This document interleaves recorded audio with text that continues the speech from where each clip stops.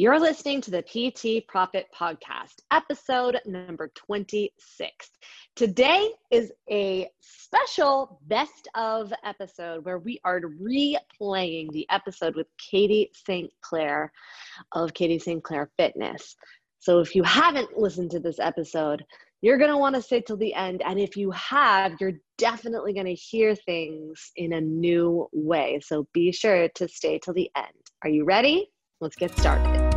Hi, I'm Beverly Simpson, former fitness manager turned online personal training business owner. And this podcast is where smart fitness professionals, including trainers and clinicians, discover how to increase client performance in movement, package and position their products and services, and get out of their own way so that they can increase their revenue to live a life that they love without sleazy sales. Welcome to the PT Profit Podcast. Welcome back to the PT Profit Podcast. I'm your host, Beverly Simpson, and today we're doing one of the first time ever. We are running a best of the podcast where we will be running replays of some of our most popular, very important episodes. And it's hard for me to choose because honestly, they're all so good and I honestly love them so much. But today we're starting with a replay of Katie St. Clair of Katie St. Clair Fitness podcast, where she talked all about how to simplify complex training systems. And the reason why we're replaying this one is because she's got an upcoming webinar that's scheduled for September 8th, where she's talking all about the performance variability for general population, how you as a coach can actually implement positional breathing, coordination, and motor control to optimize performance for the general population. And all of the big misconceptions in the industry that athletic and dynamic movements are only applicable to sport performance, how that's actually not true. So we'll definitely link that training inside of the show notes. But for now, let's go ahead and run the replay of how to simplify complex training systems with Katie St. Clair. Hi, Katie. Thanks so much for joining us today. How are you? I'm great. Thank you so much for having me. I'm super excited to talk to you. I'm excited. It's our pleasure and privilege to have you on the show. So let's just dive right into it. Can you just share with my listeners, I was about to say viewers, go ahead, you can edit that. If you could just please share with my listeners a little bit about who you are and how you got to doing this incredible thing that we're going to get into today. So I don't know how incredible it is, but I enjoy it and I find it fascinating, and that's my nerd brain and my athletic brain that just love movement. But I am a former athlete.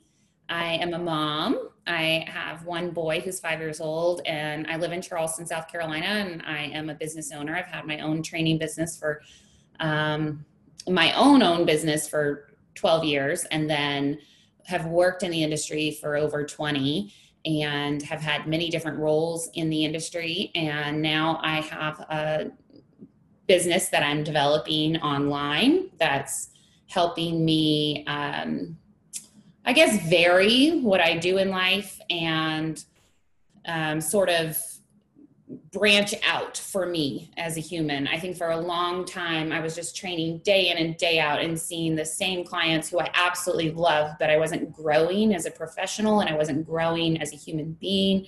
And I think that I made the decision about 2 years ago that I'd really like to pass on and teach and move into a different role. And so now I'm doing a lot more online, but I also just still love my clients and will never give up training one-on-one. So that's kind of me in a very small nutshell. You're a former athlete. I'm interested. What was your sport? So I was a gymnast for most of my life till I was about 16. And that was a huge part of my life. I started probably at age 5 and was in the gym. By the time I was like 9 or 10, I was in the gym for 3.5 hours every single day except for Sunday. And then I know it's kind of weird, right? you're saying, oh my gosh. And I'm like, I know, it's strange. But that was just normal for me. And I did dance. Was required to do dance. Ballet, tap, and jazz is like a side thing for making me better as a gymnast. Tai Chi. My coach was super progressive, and we went to camps. Went to Bella Caroli's camp, went to a camp in Pennsylvania. There's a famous gymnastics camp up there. So basically my whole life was gymnastics. And then I got into high school, and I had unfortunate situation. My coach left, passed away. It was not good, and it was kind of sad. But I will say there was a lot of positives that ended up out of a bad situation, which was that I no longer had gymnastics, and I had to figure out, what am I going to do? I always loved movement, period. Like, I just was that kid that wanted to do all kinds of crazy stuff. And I grew up on the water, so I was wakeboarding and doing all kinds of fun stuff, skiing behind the boat, like during the summers. That's what I would do all day long. And so in high school, I went to a very big school, had like maybe 3,000 students, and it was a 5A school. And I had all these opportunities. It was like, I can try out for all these different team sports.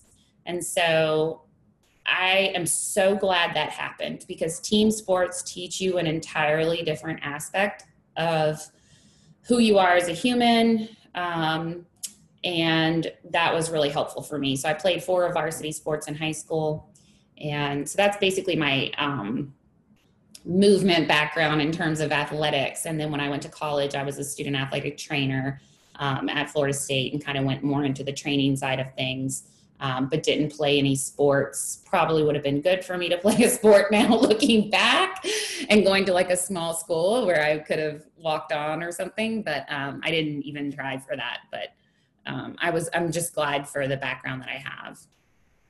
That's awesome. So that kind of leads into my next question, which was, what led you to go from, an athletic performance pursuit into more of a training background and coaching?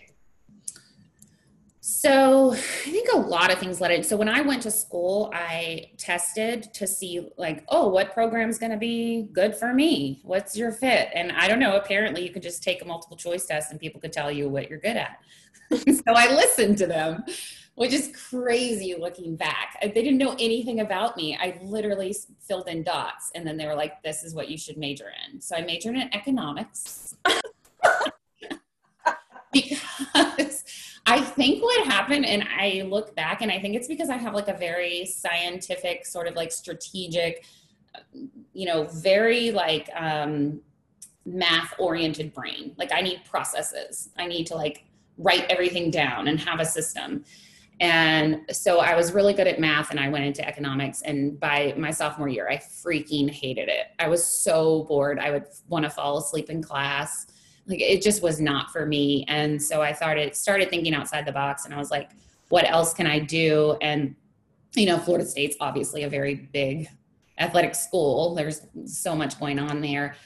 So I looked into their health and nutritional science program. I looked into their athletic training program, kind of just like looked in that whole realm. And I applied for the athletics. So basically, like, if you're going to go into the athletic training program, you have to apply. So I applied that, I think it was that spring before, and then was accepted starting the next fall semester with the football team as a student athletic trainer. And so I did that, and I kept on the path, and I did all of my prereqs, but I just don't think it was the right fit for me. It didn't really solidify how I felt about movement. I also didn't feel like I was learning that much. I felt like I was doing a lot of taping ankles and, sucking air out of ice bags, setting up water coolers. And it just wasn't really for me. And I probably would have done better maybe if I was with one of the smaller team sports. And so anyway, I ended up changing, and I got a degree in nutrition and exercise science, and continued on to get my CSCS and go more into just the coaching part of it. So what would you say, what would you say? So it was clear that you wanted to go from, athletic, water cooler stuff, because you had this drive, this passion to do something else, to change people's lives. And so what specifically do you feel like you were called to do? Ooh, that's a good question. I don't think I really had a direction, like what was I called to do at that time in my life, in my 20s, when I was all over the place and crazy and just living life for the moment. But I feel like I was very good at listening to people. Mm-hmm. I was good at sensing what they felt and reacting to it in the way that they needed. And that probably has a lot to do with my childhood, but I was able to empathize all of the time and like kind of allow myself to feel what they felt and then create what they needed based on how that happened. And so I think that was something though, like innate from a young age. And so then within the athletic world that I loved, in the movement world, I probably without even knowing took that on with all of my clients and in all of my jobs, prior to having my own business. I was still that was like an innate part of me that I made part of whatever job I took on. Yeah, I think that, we talk about this to my clients, who are personal trainers, is that you have to have this, and physical therapists, that you have to have this service heart. You want to know, you're operating and coming from a place of, how can I help someone? And you had a really key thing when you said that I'm listening to them and then providing solutions. That's essentially what business is. You just uncover the problem and then provide the solution. For sure. But you also have to, I think in order to do that, you have to be willing to really listen to what they're saying.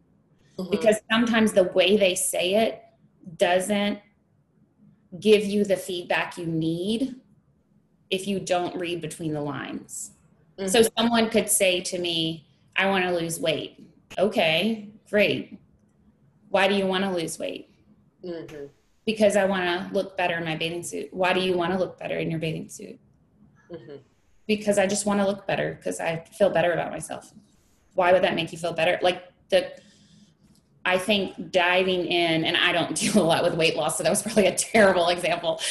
But if you provide people with a resource that's based on their needs, you're going to do great things for them. But if you don't understand what their true needs are, really, because you can't be the person that they feel comfortable telling those needs to.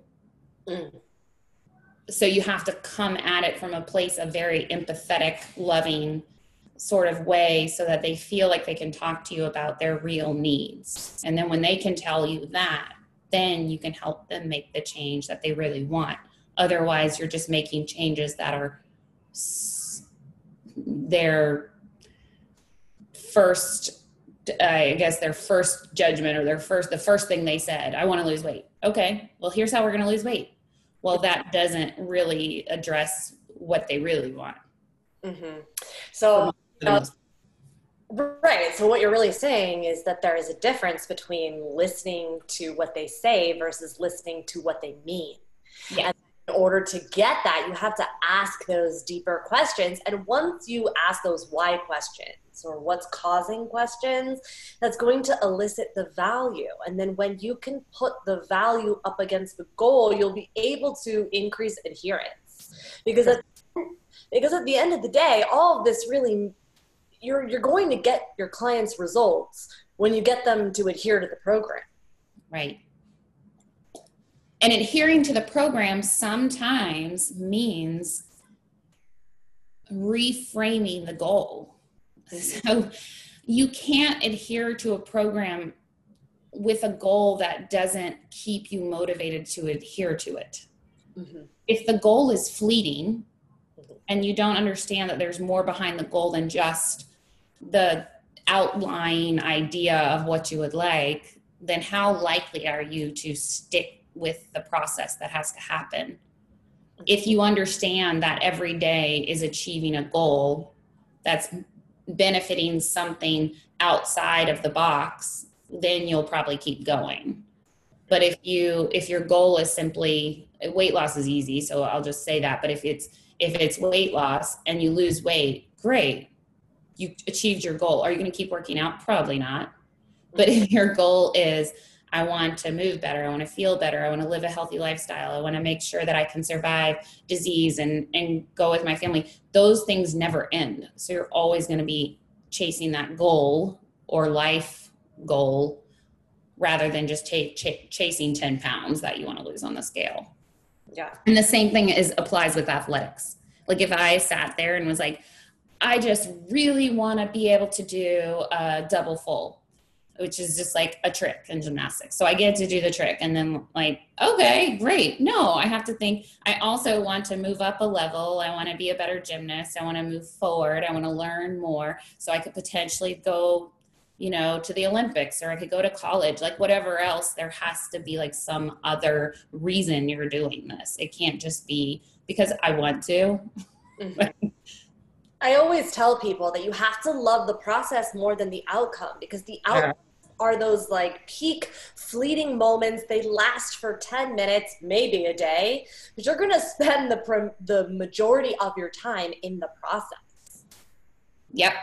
It's 100%. So good. So I love your background. Can you share a little bit more with us about who you serve and what you do now? So now my clients probably range anywhere from mid 30s to late 70s. So more of a general population clientele. I do have some athletes, usually on the younger side, or older athletes who are now playing like tennis or racquetball or golf and want to keep moving really well so they feel good. My model encompasses breathing and position so that I can help people regain or continue to have the movement they need to do the activities they love without pain and without interruption within their training cycle. So I don't want someone to backslide because they have an issue coming up. So I'm using preventative measures that involve the body becoming more symmetrical or less compensation overall so that they can continue to move really well. And that could be anything from exercise selection to very specific strategies that alter their mechanics so that they can do regular exercises the way that they need to. Awesome. And so that's your that's your clients, that your one-on-one remote clients, that's who you serve. Sure. But you also do a lot of education for other trainers and other coaches and other clinicians, right? Right. So that is definitely something new in the past couple of years. But I love it. It's like exactly what I wish I was doing when I started out to do it. I knew I had this idea in my head of a seminar I wanted to create, which I created for in person. So my goal in the beginning was like, oh, I have this great seminar idea. It's something I really want to do is I want to teach trainers how to utilize these concepts. So any trainer anywhere, you could have a year of experience or 15, 20 years of experience. It doesn't matter, but these concepts will help you become a better coach and provide results for your clients that you haven't really seen before. Something kind of outside of the box. So I created this seminar based on a lot of these concepts. And I said, I'm going to do this in Charleston, South Carolina. And then I realized, wow, like, why do I just have to do this in Charleston? Why can't I was doing a little bit of online training. I was dabbling in it. I had one-on-one clients and I was programming for them on Train Heroic. And then I thought, you know what? I should just open this up to everybody and put it online and do sort of like a mentorship where it's a weekly thing. And at the same time, I was doing a lot of one-on-one client programming, and I was finding that I was bogged down with having to program for like 10 people at a time. And I'm super specific in my programming, so I am not a great programmer when it comes to making money because it takes me forever. And like, I make a million videos and it's crazy. So I was like, how can I put forth the program that I would do for myself that I find just enjoyable in the gym to help someone become more athletic while maintaining strength and building strength, which I think is a hard thing to do, is kind of combine both the athleticism and the strength. And that's how I've always worked out, because I just enjoy moving my body. So I decided that I wanted to create a group program. Had no intention of doing the seminar within that. But I was like, here's a 12-week group program. I wonder if I could just like, get a bunch of people on board to try this. And then I was like, wouldn't it be cool if instead of having to do a weekend course, people could just learn this information in a small tidbit week to week? Because I learn much better like that if I can just process through like an hour. And I think being a mom, it's really hard to find the time. So like just processing through like 1 hour each week and having it match up the ideals within the program. And so then it got really crazy, because I was like, okay, so now I'm doing a 12-week program, a 12-week seminar. I'm combining them all, and I just kept going with it. And that's what happened. And I ended up with Empowered Performance, which is that mentorship / programming for 12 weeks that helps you understand all these concepts. So can you talk a little bit more about what these concepts are and how you came to know them and learn them? Yeah, so it started almost 4 years ago with Postural Restoration Institute, and I took one of their courses, and that was after the birth of my son. I had a lot of chronic neck and back pain from gymnastics that just was pretty debilitating, to be honest. I had to call into work like at least 4 times a year because I was in so much pain and I couldn't get out of bed, and my body was just super beat up. And I knew that I needed to train differently, but I didn't know what differently meant. Like I understood a lot of different systems, and I understood training, but I really just like didn't know how to fix myself. And so I went to their course, and I was like, wow, this is crazy. I've never thought of it like this. And I remember driving home from Orlando, and I was hip shifting in the car, like trying to organize my body into the symmetrical pattern that they had suggested, just like literally while I was driving. And I was like, oh my God, what a relief for my low back. I had no idea. Like, this feels so good. And I didn't understand anything at that point. I was just practicing their exercises and trying to figure out any way I possibly could to make these things work. So I just kind of kept taking their courses.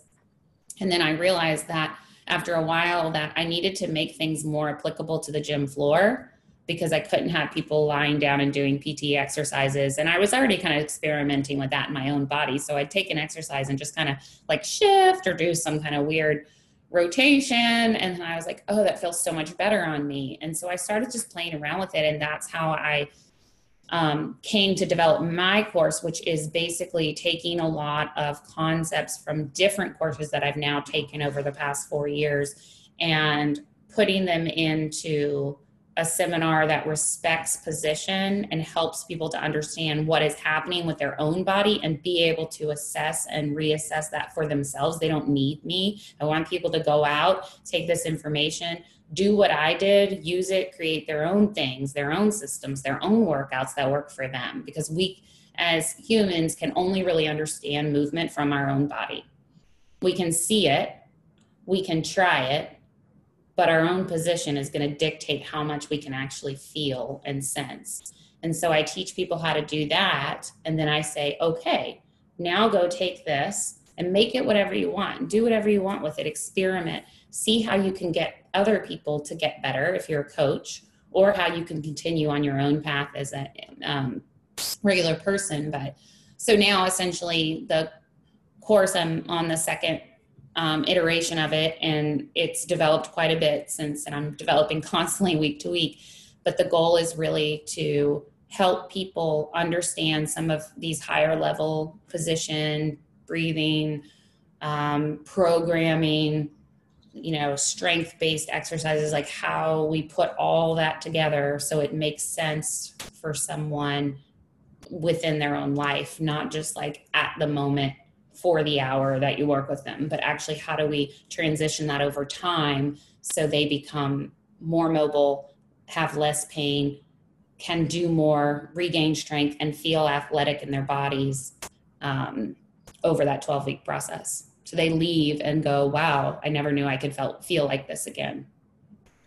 So good. So three things came up for me, and we'll start one at a time. But the first is, one of the big takeaways that I heard from you is you were talking about how it's important to take these concepts and first put it in your own body. But for me, I feel like this is where coaching is a key component, because there are things that we might feel or things that we think we feel, but we can't see, which is why I always encourage people to get a coach, because a coach is going to see that outside perspective that maybe you're missing. Does that come up in your program? Like, do coaches feel like, oh, I'm doing it, and then you're looking at it differently and saying, well, have you considered this? Yeah, so definitely, like, as they're going through, I mean, I probably answer, like, at this point, 40 messages a day where I'm just like watching people move. But part of that is the test retest too. And there's a learning process. So we might take something very basic where it's just like stepping off a step in a certain way that aligns their body in a certain way and doing that on the other side. And they go, wow, it feels so weird on this side. And I said, okay, so what are your test results? Those test results mean this. And if you can regain some of that movement on the other side, then your test results are going to improve. So we have to also like back it up with the test retest, or we're not really taking into account what's happening. But I think also, like, just for general population and everyone, it's really important to video yourself sometimes and actually see what you're doing. I didn't know until I got online how many things I was doing completely wrong. Like, just all these things were happening in my body I wasn't even aware of. And the videos that I was posting on Instagram, I look at it and go, oh, I didn't do that right. I wonder why not. And I try it out on myself. So I think we can coach ourselves also by taking video, but also by having an actual test to see where your movement limitations are, trying an exercise, and then retesting. I mean, movement and marketing are so similar in that way, which is why I think it was just such an easy transition for me, because it's all about guessing, testing, and then assessing. Yes.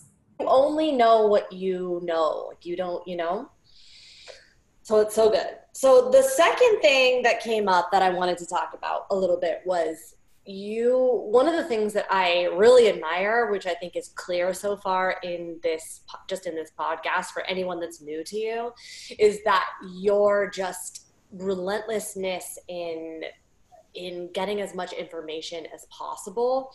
And you had mentioned, and just learning, and it's clear to do that so that you can get your clients' results. And you had mentioned that you took your first course when your son was born. So, or after he was born. And as a mom of two young girls, I know how challenging it can be to put yourself first. So I'd love for you to talk a little bit about, your experience and what brought you to say to yourself, no, I need to put myself first for my clients, and I'm doing this so that it's going to benefit my family. What led you to do that, and how'd that happen? Yeah, so I put my career on the back burner for a really long time. My husband, and we made that decision together. He went, and I wouldn't say I put my career on hold. I put my education on hold. Mm-hmm. I had a business and I was seeing clients day in and day out, but I had no other time than that. My husband went to PT school for physical therapy and got his doctorate, and then continued on in an education capacity. We ran into a huge roadblock with our pregnancy and struggled for 3 years to get pregnant. And it was just a very emotional, very expensive time in our lives. And so we gave up a lot of ourselves. Like, I couldn't even have imagined spending $600 on a course. Like, there was no possible way. I needed $600 for progesterone. Like, that was all I was thinking. So I literally just gave up everything I cared about in the pursuit of having a child, because it was such a big deal to me. I mean, that was the whole reason I got married and wanted a family. And so when we felt like it couldn't happen, we kind of went crazy and just decided we got to do whatever we got to do. And so within those 3 or 4 years, I completely gave up any education. And I didn't even read articles. I didn't read a book. I didn't care. I was just going into the gym day by day, training my clients, but not getting better as a professional. And when you stop getting better in your career as a professional and educating yourself, you lose passion for it. and it's not that interesting. And so we got over that hurdle. We were so lucky. We had our son Quincy. He did have terrible colic. So the first year was like kind of a nightmare. I'm sure all like moms out there can understand this, but it was like, what just happened? I thought he was supposed to sleep once in a while. My second daughter, she was colic too, and it was just a terrible time. Yeah. And so there's literally no time. Like all you're trying to do is comfort a child 24/7. And not to mention, I wasn't working as much. I was only working like 15 or 20 hours a week because I was trying to piece back my business. And anyway, so I think it was like a year after he was born, maybe a year and a half. And I was like, I don't even know if I want to stay in training. Like I'm that dispassionate about what I'm doing because I feel like I've been lost. And that's when I realized, and my body hurt. And I had a 4-finger diastasis, and there were just so many things. And I was like, I don't even know what to do with myself. I don't even know what to do with myself. I'm over this. I can't even move. My back hurts. My neck hurts. I want to lay in bed. My child screams. I don't know what to do with myself. Well, and terrible, but we're totally laughing because, you know, we're through it now. But I'm laughing because I can relate. I know those feelings so bad. Yeah. It's like, you're just exhausted. Like the thought of, I just give up. I just want to go work at Starbucks, like make a latte and have health insurance. Like, you know, it's just like the simple things and then not have to think, just go into work. I don't care. If I'm not going to care about this, it's taking me so much work. I just do a job that's easy. I clock in and clock out.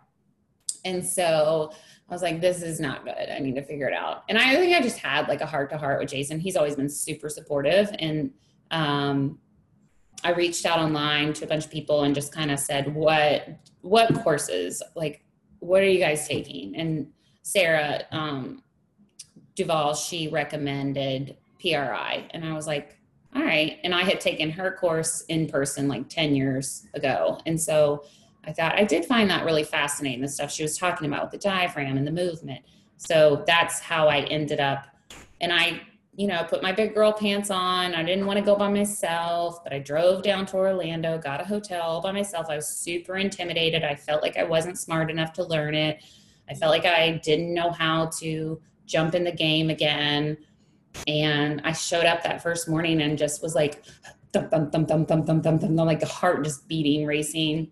I looked on the little board and it said like, all the people's names that we had to sign in and what their credentials were, like if they were a PT or a PTA or a strength coach or an ATC. And I was the only strength coach and everybody else was a PT or ATC. So clearly had more education than me as well. And so it was just super intimidating. But I was excited, you know, and I left with a lot of really good information. And I think I cried because it was like the first time I left my son for 3 to 4 days, you know, and I'm hip shifting all the way home and doing all this weird stuff. And so it just kind of continued on from there, that I couldn't just stop. I got the bug and I had to keep moving forward with it. So you said something that I definitely want you to expand upon. You talked about, you know, how you felt like you didn't feel smart enough to be learning this stuff. Now, to me, when I hear things like that, I feel like that's a sign of a good coach. And I love that, but it's what I would also call like a coach's greatest asset, but also their curse, the curse of the good coach, where they are always coming from this place of there's more to learn. I'm a beginner mindset. They already have an understanding that industry is always changing and that you need to be on the cutting edge, right? But the curse part of that are those feelings that come up like, I'm not smart enough, I'm not good enough, or someone else is doing it better than me. I need more certifications. So I'd love for you to expand upon, you know, how did you get to the other side of, you know, not feeling smart enough? And what would you say to someone who might be feeling like that? Like, I'm just not smart enough to really grasp these concepts. Yeah, I think, so 2 things. One is that I just had to be scared of shit. I literally had to decide that I was okay with the judgment of others and that I might be wrong, but that I was getting really good results with people, and I at least knew that. And that if I could provide this information to other people, maybe it wasn't perfect, but it was something better than what I was seeing out there in terms of the general standard of training. And I had to decide that if I, as a 40-year-old woman, do I want to stay training day in or day out, or do I want to utilize the information that is not just from these systems? It's from 20 years of training. It's from a lifetime, half a lifetime of experiencing the world and humans. And there's a lot of value in that is not just biomechanics and anatomy and physiology and understanding systems. There's a lot of value in how you relate to people. And so you can know a whole lot about systems and theory and all of this stuff, but if you can't relate to people, you aren't going to be able to provide them with change. And I knew that I could relate to people because it is something that I've done for 20 years. And so for me, I had to get out of my headspace and just do it, even though I was super afraid. The other thing that I would say to people who are on the edge and they really want to take that next step and, get over their fear is to just forget about your career. Just forget about what you're learning. Don't think about all the nonsense. Do something else that forces you to get outside the box. So for me, I took up kiteboarding, and I love the water and I love surfing. I love all these, throwing myself upside down. And I decided I'm going to do something that makes me scared because I hadn't done that in a long time. I traveled a lot in my 20s. I went and lived in other countries. I backpacked around the world. I did all these things that frightened me in my 20s. And then once we got settled and I had a child, I stopped doing them. And I thought, if I can do this, I can do anything. That sort of feeling. And that could be, it doesn't have to be kiteboarding. It could be, I'm afraid to learn how to cook. It makes me uncomfortable. I feel like I'm terrible at it. Like, okay, great. You're terrible at it. Challenge yourself to learn how to do it. It'll benefit you in other ways in your life, but it'll also provide you knowledge about how to take on something that you're not good at or you feel like you're not good at and conquer it. So then when you go into a course, you think, oh, I can't do this, but you're like, but I thought I couldn't do that either, and I did it.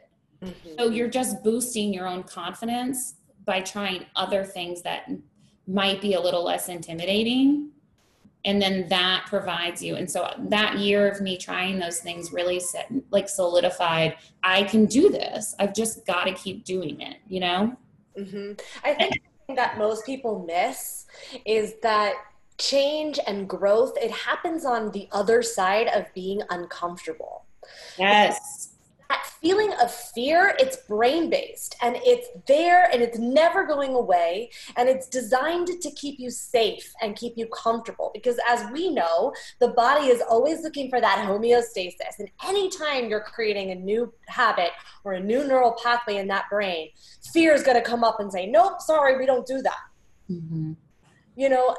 And so when you can push through that, that's when you're going to grow. And I think what you said is a huge component, which a lot of people, it's hard for them. I think they understand it conceptually, but it's hard for them to know it and actually do it, which is, it's okay to be wrong.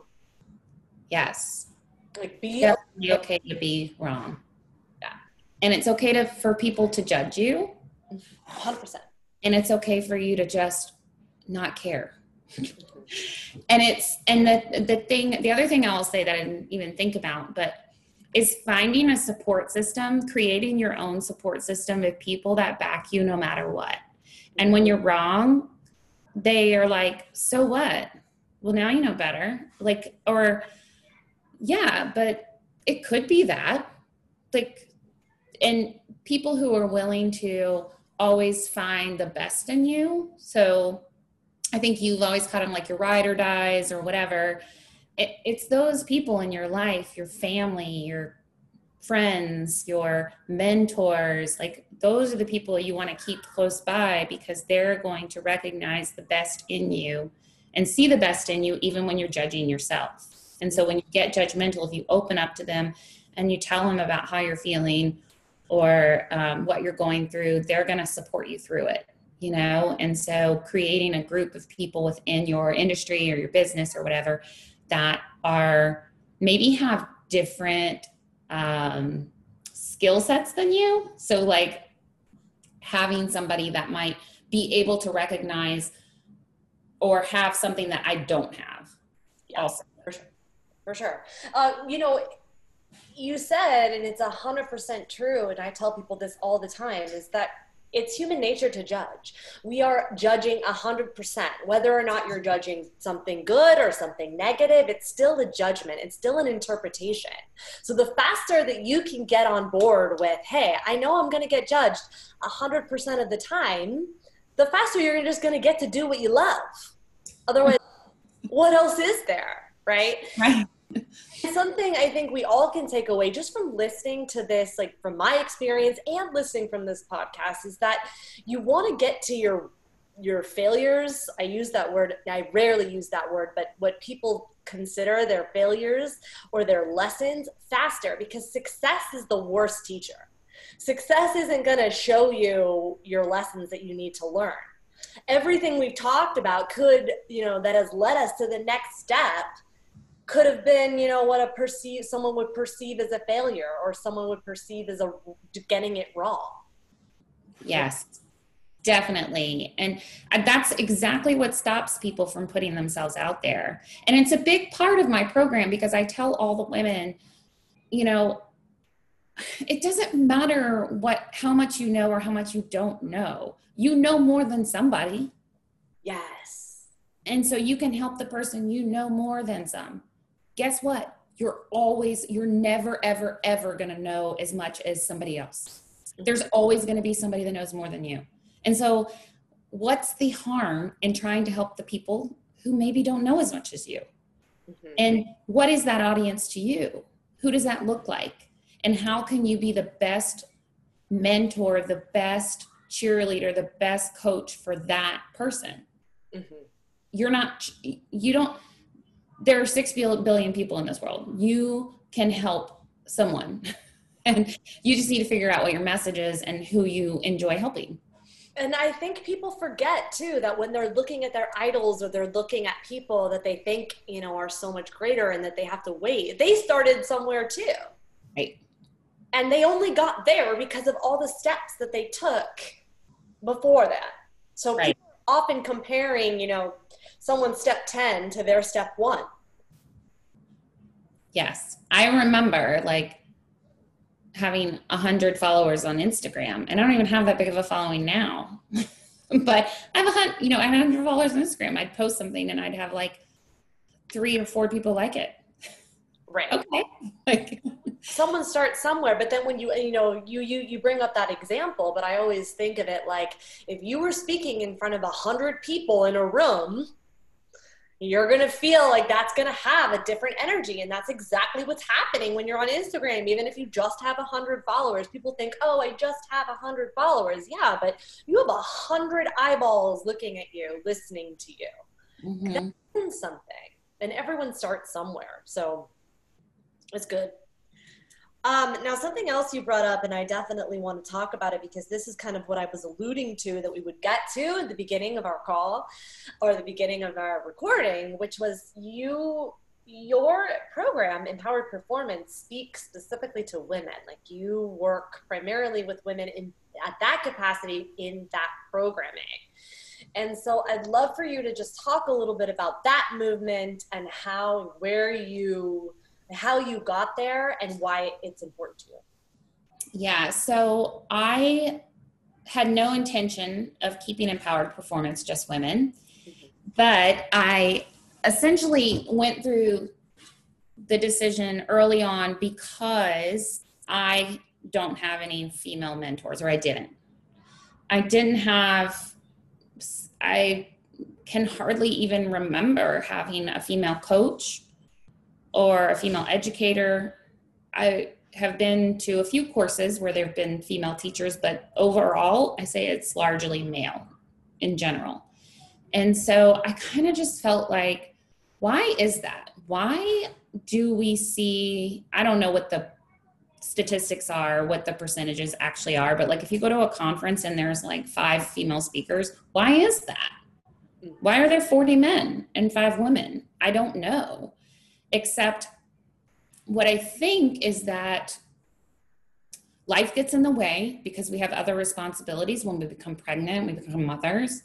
I think that we are often told to be seen and not heard. I think that we maybe feel like we're not capable of putting our voice out there, whereas men are able to put their voice out there, even if it's total BS, like they're willing to take the chance. Why aren't we? And whether that's, you know, that's kind of an old school way of thinking, but I think it still exists. And so I decided that, you know what I do? I'm going to just give this information because I spent a long time learning all this information. And it's nothing against men, but I wanted to provide women the opportunity to learn some cutting edge information so they could take it and then go teach it too. And I encourage them all, take this. It's not mine. I just got this information from somebody else. I just assimilated it into a course and so that you could try to understand some different concepts. And now I'm supporting you 100% in your effort to be a leader in the industry that can teach.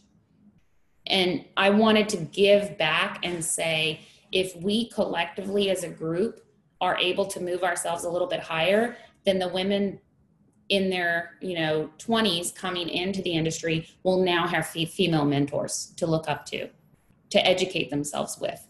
And there's nothing wrong with having both. I just think we need to level the playing field a little bit, because what I can offer to them is, I get you. I get what it's like to go through infertility or just go through a pregnancy, lose your job, have to take maternity leave, have to stay connected in your life, not feel like you can speak up at work, not feel like you have a mentor that's a female to look up. I get that. I want you to now be that person for me when I was 20. Yeah. And so that was my intent. And then our good mutual friend, Kyle, but he's been a great business mentor to me. And I was on his podcast and they were like, I think you should just keep this women only. Just like, that's kind of your niche now. And it's like a good audience for you. And I was like, and he was like, and furthermore, there's no one else doing it. And I was like, you're right. And in fact, when we were talking yesterday and I was trying to come up with females in the industry who were talking about biomechanics that do something similar to me, where they are like teaching and blah, blah, blah. And it's partly me just needing to get out there. I'm sure there's a lot of them, but we're really struggling to find someone to ask to come on. Mm-hmm.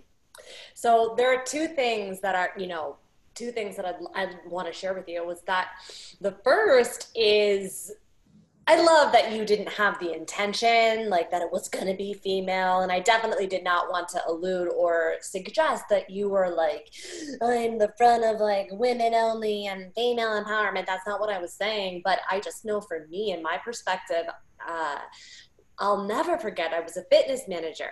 And I, like you said, it's no secret that the industry is primarily male.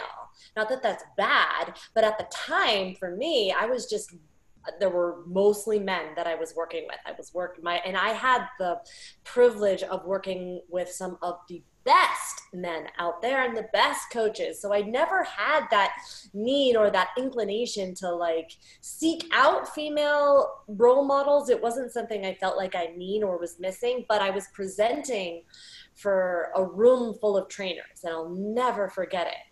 And I was listing off a whole bunch of resources and people to follow and people to study their work to sharpen the saw as a trainer.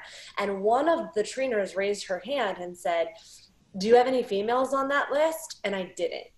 Wow. I totally know what that feels like. Yes. And it was that moment where I just felt like a punch in the gut, where I felt like, why do I not have any females on this list?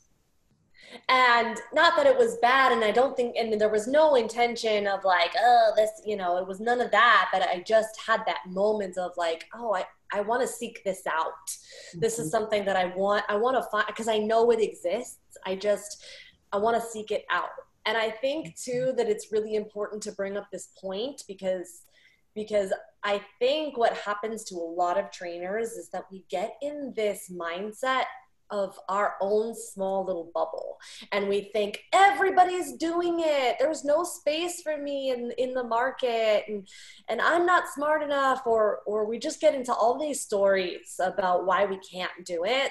And it's just another example. Like we just talked about 2 examples of why your work is needed, because when you look out to, you know, the 8 billion people in the world, you're looking on Instagram, like even if you have 4,000 followers, that's 4,000, or that you're following 4,000 people all talking about the same thing. Well, that's 4,000 compared to the 8 billion out there, right? You know, when you're saying everyone's doing it, is it really everyone? No, there's space for you. And we need to have those voices in the market so that, you know, 20-year-old Beverly, or the next 20-year-old version of myself, or, you know, next female trainer can come through and have those role models, more of them.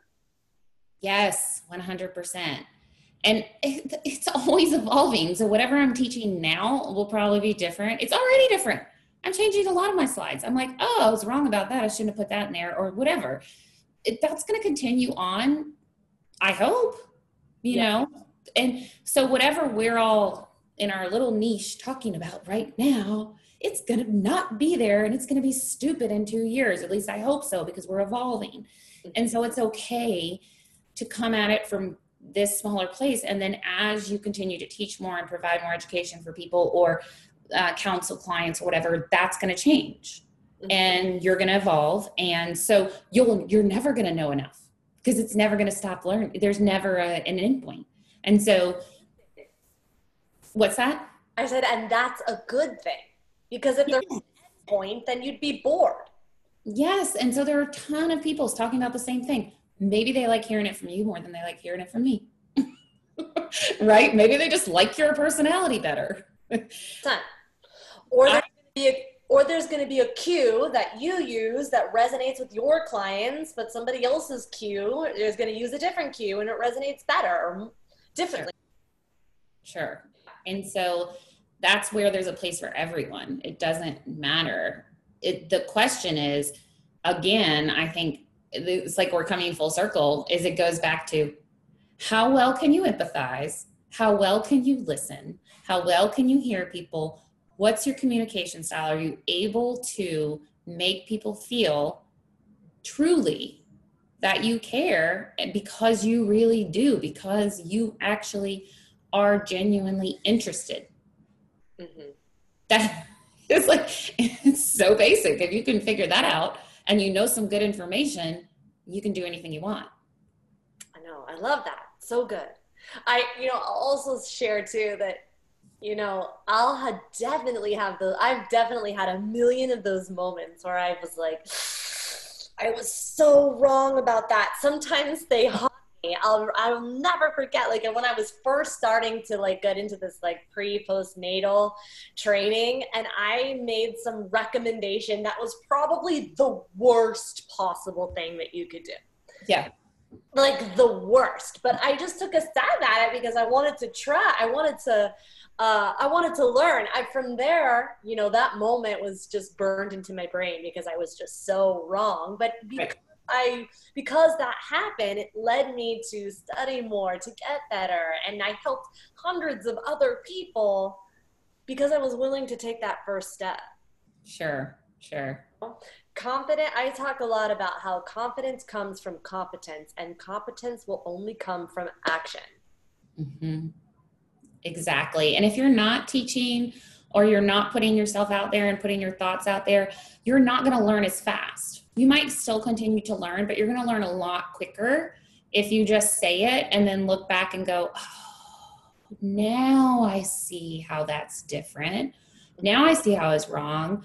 Or maybe I was right about that, like whatever it is, but you're putting it out there. Mm-hmm. And the fear is like, and here's the thing with Instagram, like I can put something out there and no one's going to even look at it a day later. Mm-hmm. So don't worry. No one cares that much about what you're saying anyway. You can have somebody scroll. I always love like when I see somebody like scroll back and liked like 20 posts ago. And I'm like, wow, that person like obviously is a good follower. Like he really wanted to see what I was saying, because most people care less and they're done with that. So it's trial and error too. It's like, oh, I'll just try this and maybe it resonates. And maybe people are like, well, that's stupid. Or maybe people are like, that's great. Whatever. It's, you're also just trying out your own reasoning. Mm-hmm. You're getting over your fear of creating your own reasoning, not just regurgitating or saying someone else's information. You're speaking as yourself, as a human, and how you interpret things. And no one can say that's wrong, because that's how you experienced it in that moment. That's what makes sense for you. And so that's okay. And if they somehow want to prove you're wrong, fine. Yeah. And post later. You just don't care anymore, right? Like it reminds me of when I was watching my children to learn how to walk, right? They don't just stand up and then all of a start running. I mean, you and I take walking for granted. Like we just walk, but then when you actually watch we just walk now.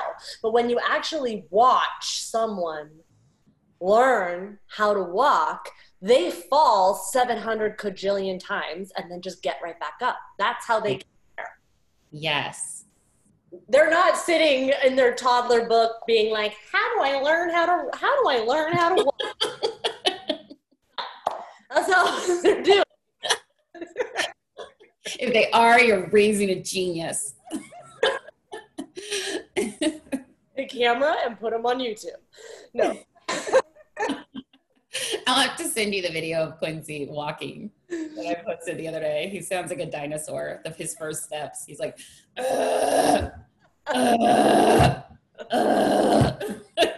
The intention was so extreme. I love that. All right. So I definitely want to be mindful of your time. This has been so good. Thank you so much. So thank you so much. I'll leave you with one last question before I let people, come find you. But if you were to give yourself, your younger self, one piece of advice from like back when you were 20s, from where you are now, what would you say?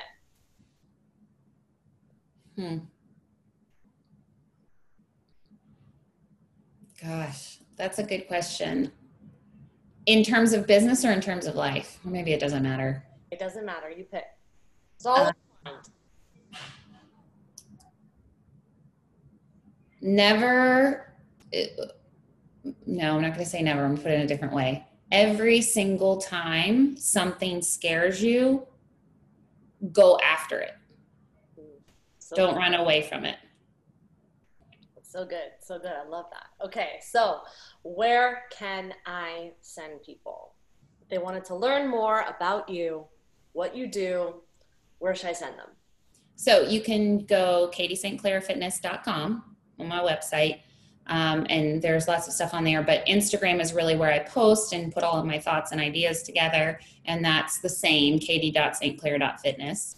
And I am going to be doing a webinar coming up. We talked about this in July, I'd say mid-July. So if you get on my newsletter or sign up for any of my wait lists that's on my website, you'll get a PDF that has like squat biomechanics and some information on it that you might find useful, but it'll also clue you into some of the other things that are coming up, like the webinar that I'm going to be doing. And then you can also find me through the Female Fitness Alliance, which I created during the COVID time.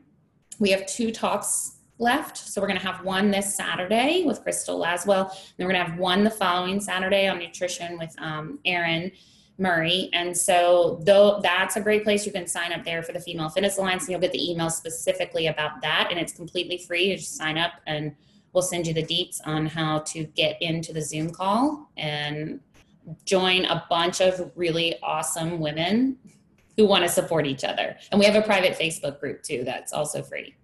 Okay, awesome. I love that. Thank you so much. We're going to link all of that into the show notes. So anyone who's interested, you can go ahead and get the links inside of the show notes. So thank you so much, Katie, for joining us today. I really appreciate it. Thank you so much, Beverly. It was awesome talking to you. Thank you for listening to the PT Profit Podcast. If you like this episode, chances are your friends will too. So it would be a huge service to us if you would please leave us a review and share with your friends on your social media channels. When you leave us a review, be sure to take a screenshot of it and email that screenshot to my team at info@bsimpsonfitness.com. And we'll send you a very special Instagram podcast that will show you how to create compelling content so that your ideal clients come to you and you go from wanting clients to a wait list of clients ready for your services. Thank you so much for listening, and we'll see you on the next episode.